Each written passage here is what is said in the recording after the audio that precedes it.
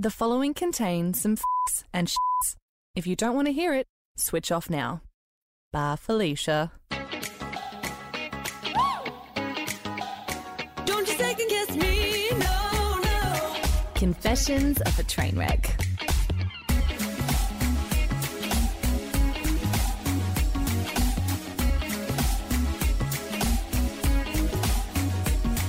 Welcome back to Fast Fire Friday, which is, as the title suggests, a series of Fast Fire questions with my guest from Tuesday's episode.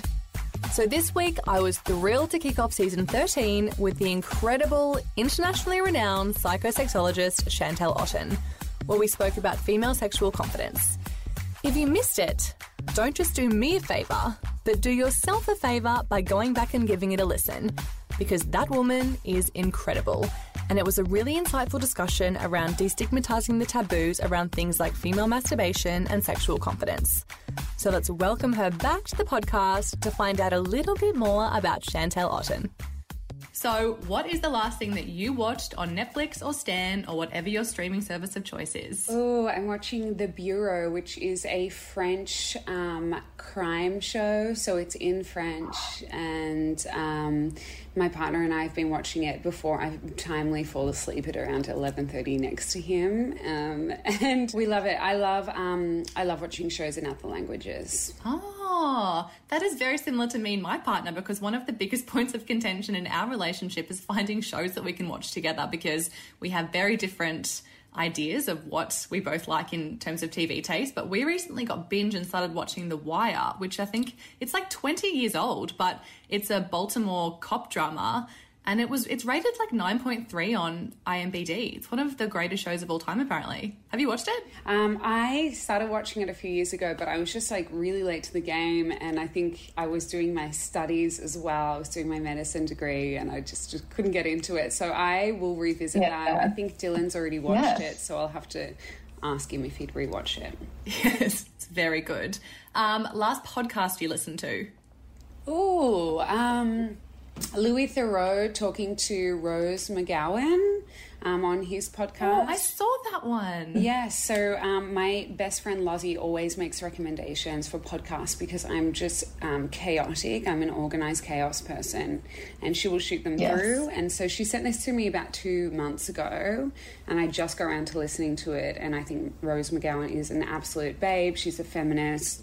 She talks a lot about the topic that we're talking about today, and around empowerment and really standing up for your rights. So, and she grew up in a cult, so I'm always interested in that kind of thing as well. Yeah, that's fascinating. I'll definitely put that on my list. I just finished one. Do you like Brene Brown? Yes, I do. I just listened to Brene Brown and Judd Apatow, which was so random, but he has such an incredible insight into human experience and comedy, and it just made me want to go back and write a Judd Apatow bucket list and just dedicate 2 whole days to going back and watching all of his films. I'm going to listen to it. It sounds great. Yeah, it's really good. And I haven't even seen any of his earliest works like Freaks and Geeks or anything like that. And I think there's a lot of relationship stuff and sex stuff in those kinds of things too from, they're, 20 years old? Love that. All right, I'll have to put that on the list too. What is your favourite sexy song? Riella by Toki Monster is one of my favorites. There's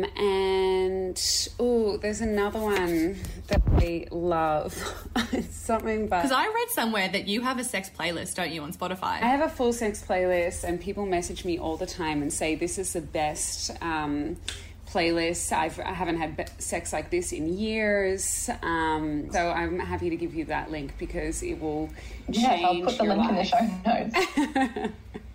My go-to is, this is so, I can't even believe I'm saying this out loud because it's so cringe, because I first heard it on 50 Shades of Grey, but it's the Beyonce really slow version of Crazy in Love. It's like really slow and sultry, and like it has its big moments, and just really gets you in the mood. Stunning. Love that for you. I love it for me too. What is your favourite way to practice self-care at the moment? What is it? I think it's really just snuggling with my dog and my partner, to be honest. I think that the world's in a bit of a crazy place, and I have the ability to sometimes go into my own mind, and my partner's really good at bringing me back from that and just checking in. So I really am loving doing that. It used to be things like just dyeing my hair, or like I do my own kind of beauty stuff. I do like doing that, but I'm just a bit tired, to be honest. So for me, it's about being very snuggly and just hanging out and maybe seeing my girlfriends, which I'll be able to do in 6 weeks. Yes. Oh, you poor thing. I'm with you on the beauty thing, because I haven't had my hair or eyebrows or nails or anything done since March. And I used to be so on that stuff, but it's weirdly slipped to the absolute bottom of my list of things I care about at the moment, which is very strange. Yeah, absolutely. I like doing it myself. I'm not a big fan of sitting in salons, so I've kind of cultivated this. We've made Shanti salon, and all my friends come over and I do their brows and their waxing and all that kind of stuff. And that's like a good time for me to spend time with them. Yeah. And I'm good at it. I've reverted back to baths, and I think I didn't have a bath for so long, but I've recently moved into an apartment with a bath, and I've had one every Wednesday since we've lived here. I think because Wednesday is kind of the point of the week where I have it's like my midweek breakdown. So I always come home after work, have a bath, light some candles, have some wine, get some good music going. It's a very cliche self-love thing, but honestly, especially in winter when you have a window open and there's a bit of cold air coming through. Nice. It's very nice. What is your most ideal date?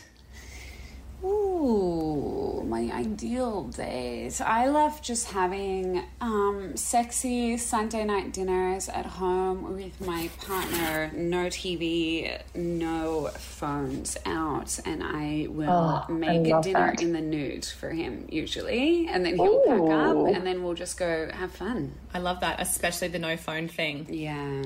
Mine at the moment is anything where there's a sunset. I just am a sucker for a good sunset.